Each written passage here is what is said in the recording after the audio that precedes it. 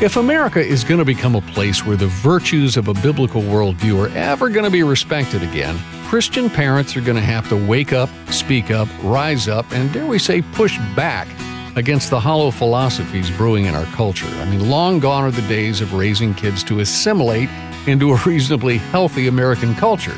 So it would seem that pushing forward by committing to and following God and His Word is actually the best way for Christian parents to push back. Now, make no mistake, though, the world is looking for the security of something that is transcendently true, good, and right, just as much as our kids are.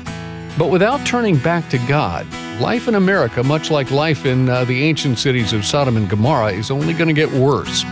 Even worse than that, since logic, facts, science, and God are no longer the final arbiters of truth, we're left with a society that can't count on anything.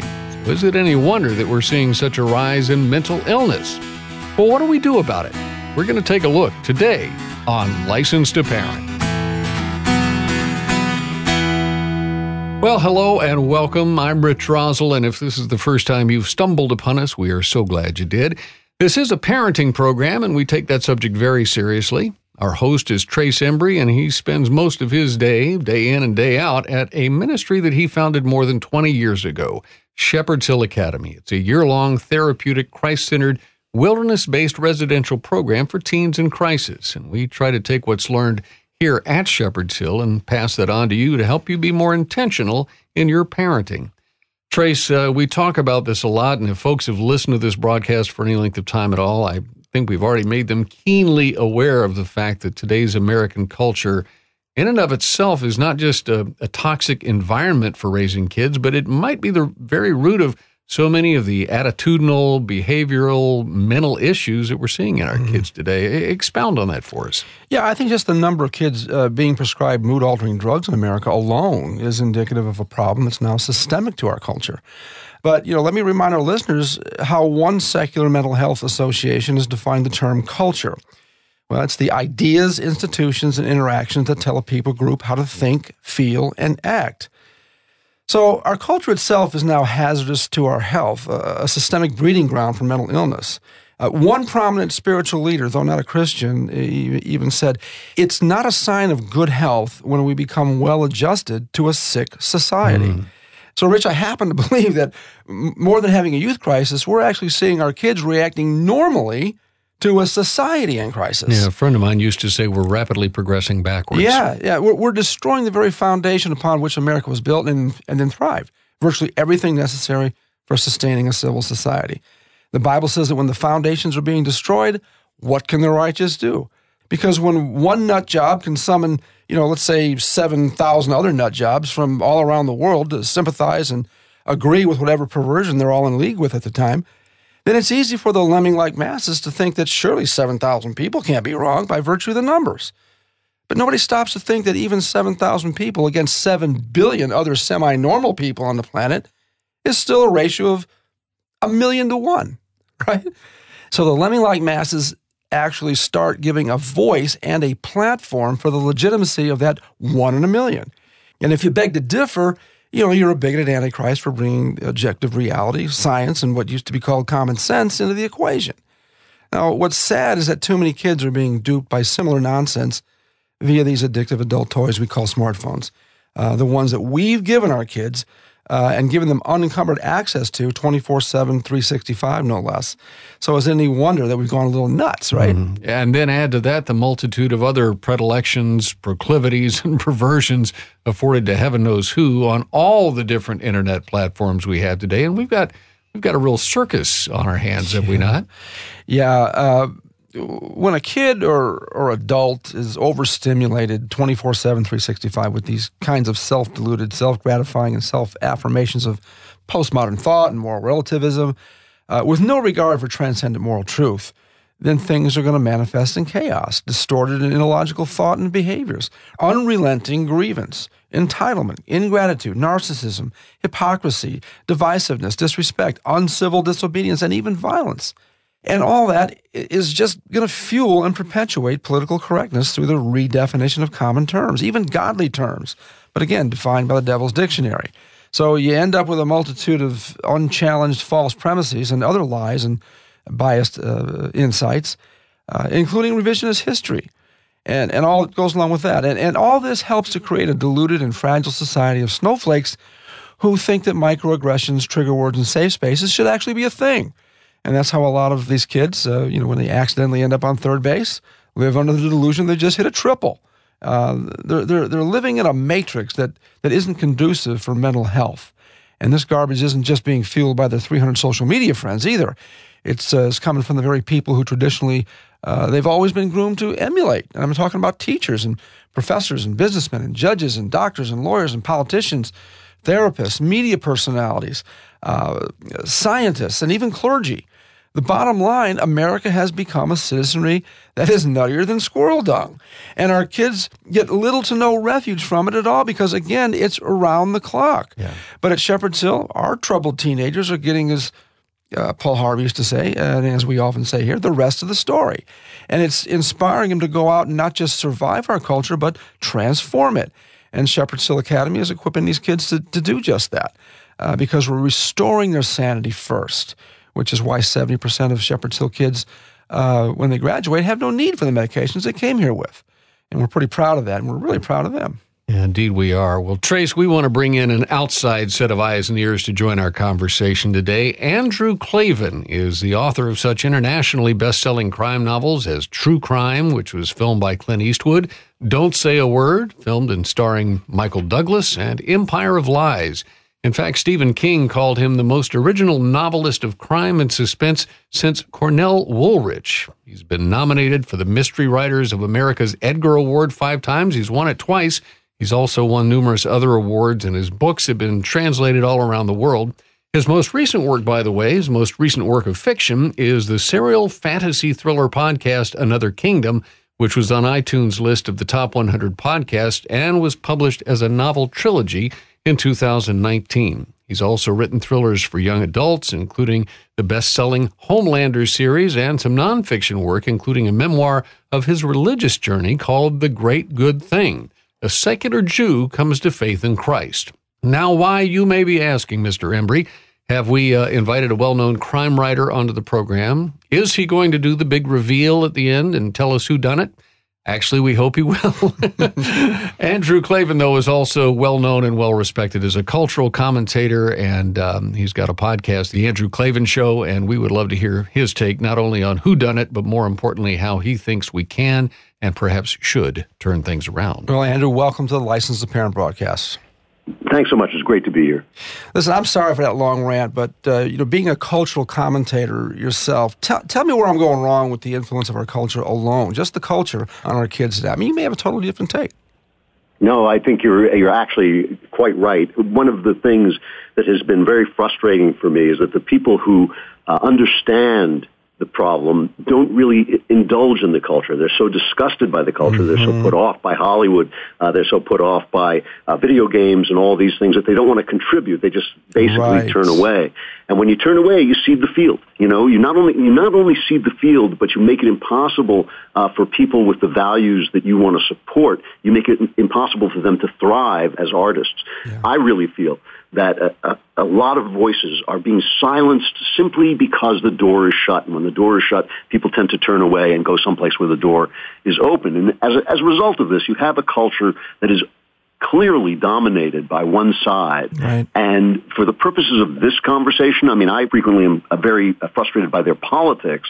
But beyond their politics, what I'm most frustrated with is an underlying sense of materialism, meaning that all things are material, and moral relativism, the completely false idea that morality is relative and some people do things some way and some people do things an entirely different way. That's an actual untruth. I mean, morality around the world is pretty much the same at its basic level, at its most basic level. People have different beliefs about reality, but morality is pretty much the same. Mm-hmm. And one of the other things that I complain about a lot is that the anti-Christian forces in the media, and they are everywhere, mm-hmm. they are really talented at putting everything we say in a negative light. So they will bring a Christian person on, and they will immediately ask him about some flashpoint in which he is going to condemn somebody. He's going to condemn some form of sexuality, some form of drugs. He's going to condemn this or that. And so whenever you see Christians in the mainstream media, they're always saying no. They're always wagging their finger at you, and they maneuver them into that position. But of course, I think, I mean, listen, I made a long mental and time journey to Christ.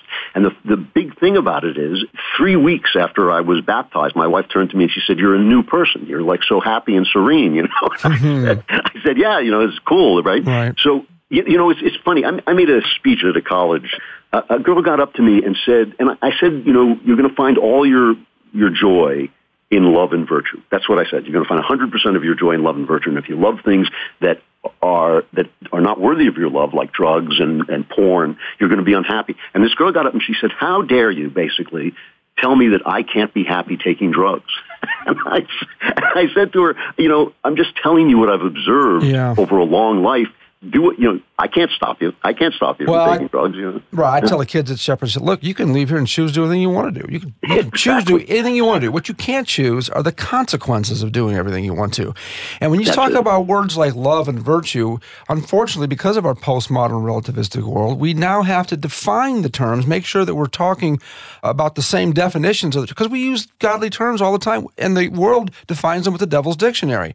So that's one way that the enemy has used to really drive that wedge between the sacred and the secular. And, you know, my philosophy, and I know what you think about this, is I think we need to go out and find the sacred in the secular, because I think it's there if we'll look for it. But too many Christians want to, you know, suck their thumb and get in the fetal position in a corner somewhere and just stay out of the fray. And I don't think we can do that. So my next question is, you know, knowing just from dealing with the kid that I deal with here every day, that a foundation, a biblical worldview, understanding what do you think parents could do to better validate a biblical worldview to their kids and to their spheres of influence in the culture?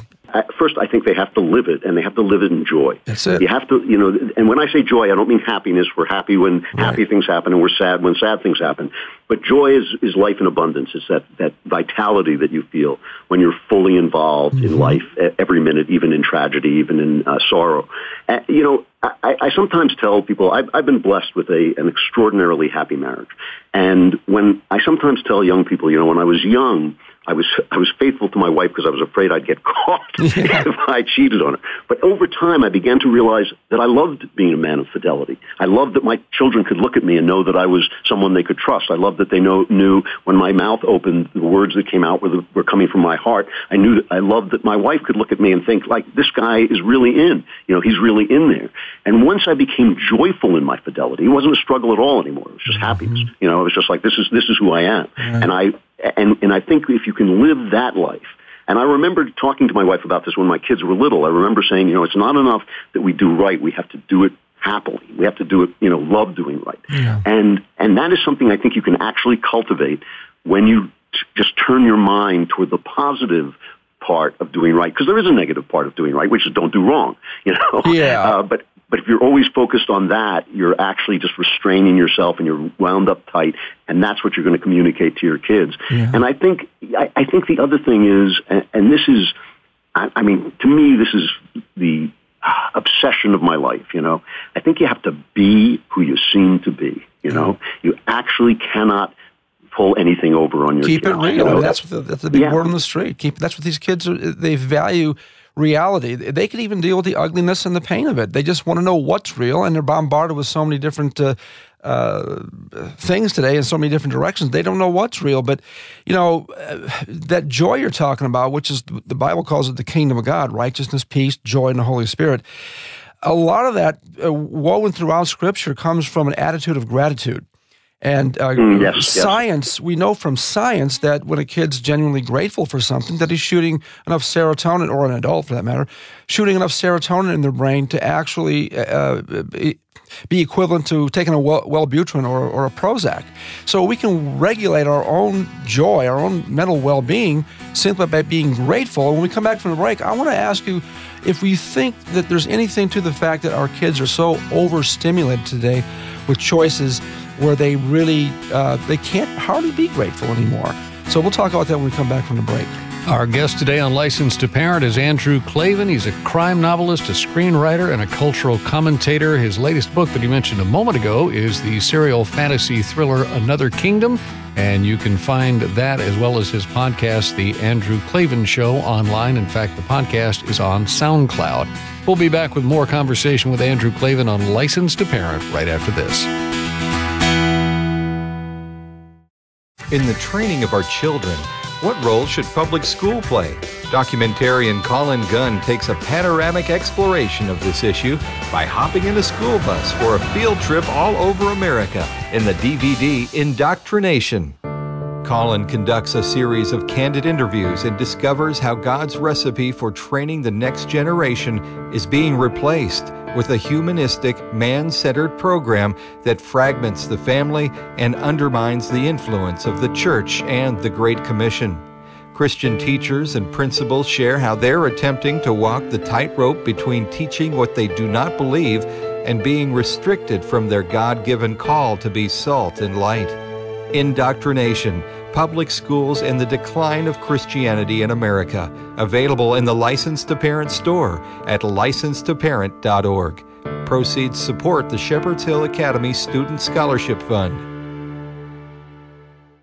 Teen rebellion, depression, addiction, rage, cutting, and suicide are destroying our families today. But there is a way out. Shepherd's Hill Academy offers a 12-month, Christ-centered nonprofit residential program where kids are being transformed with a biblical worldview and often medication-free. Christian apologist Ravi Zacharias is just one of many Christian leaders who understands what's happening at Shepherd's Hill Academy. It really is such an honor to come alongside Shepherd's Hill Ministries and Licensed to Parent to rescue those who have been seduced along the way. I cannot gainsay how important this is, and to get behind a ministry like this, one will find the rewards to be extremely powerful in changing society. Get the help you need at Shepherd's Hill Academy. Go to helpmytroubledteen.org. helpmytroubledteen.org.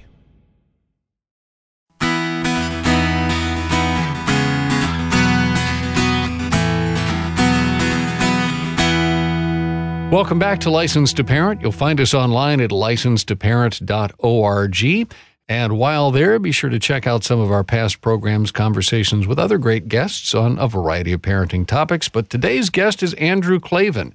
Not only is he a great crime novelist, but he's also a great cultural commentator. You can find his podcast, The Andrew Klavan Show, on SoundCloud. And Andrew, right at the top of our chat today, you were talking about how there are a lot of people who may decry this problem or that problem in society, but rather than fixing it, they're sort of becoming disengaged and they're not jumping in where kids are, where adults are, where society is. I'm wondering why that is. I mean, nowadays, anybody who wants a platform can go to YouTube and can say whatever he or she wants to. And if you're a recording artist, for example, you got GarageBand or some other program, and you could put together a hit album, in your home and get the music out there. Why do you think people, even with the tools available so inexpensively now, why are people sticking their heads in the sand and not engaging? Well, first, let me tell you that I think this is an enormous deal. I think you're bringing up an incredibly important subject. I compare it to the American Revolution, when you had this empire marching in great big straight rows, and the rebels were popping up from behind rocks and popping them as they went past. Exactly. And I think that's the situation we're in now. We've got an empire of lies basically pouring out movie after movie after television show after song, telling kids what is not true about life. And we have now got the tools to fight a guerrilla war coming back. And why people don't do this, I think there are just too many. There's a mindset among traditionalists. There's a mindset that things are always about to completely collapse, and they have to run and stick their finger in the dam. They have to make sure that we win the next election. They have to do solve some tremendous crisis. And culture is slow. You know, life is short, but art is long. Culture takes a long time to change. And sometimes it looks like you're losing, but you're winning. I think we're winning now, but we're doing it in this very slow, step-by-step way. And so people don't understand the urgency of art. Art has this tremendous urgency, but it's slow motion urgency. And I don't think that that's the first thing that people think about.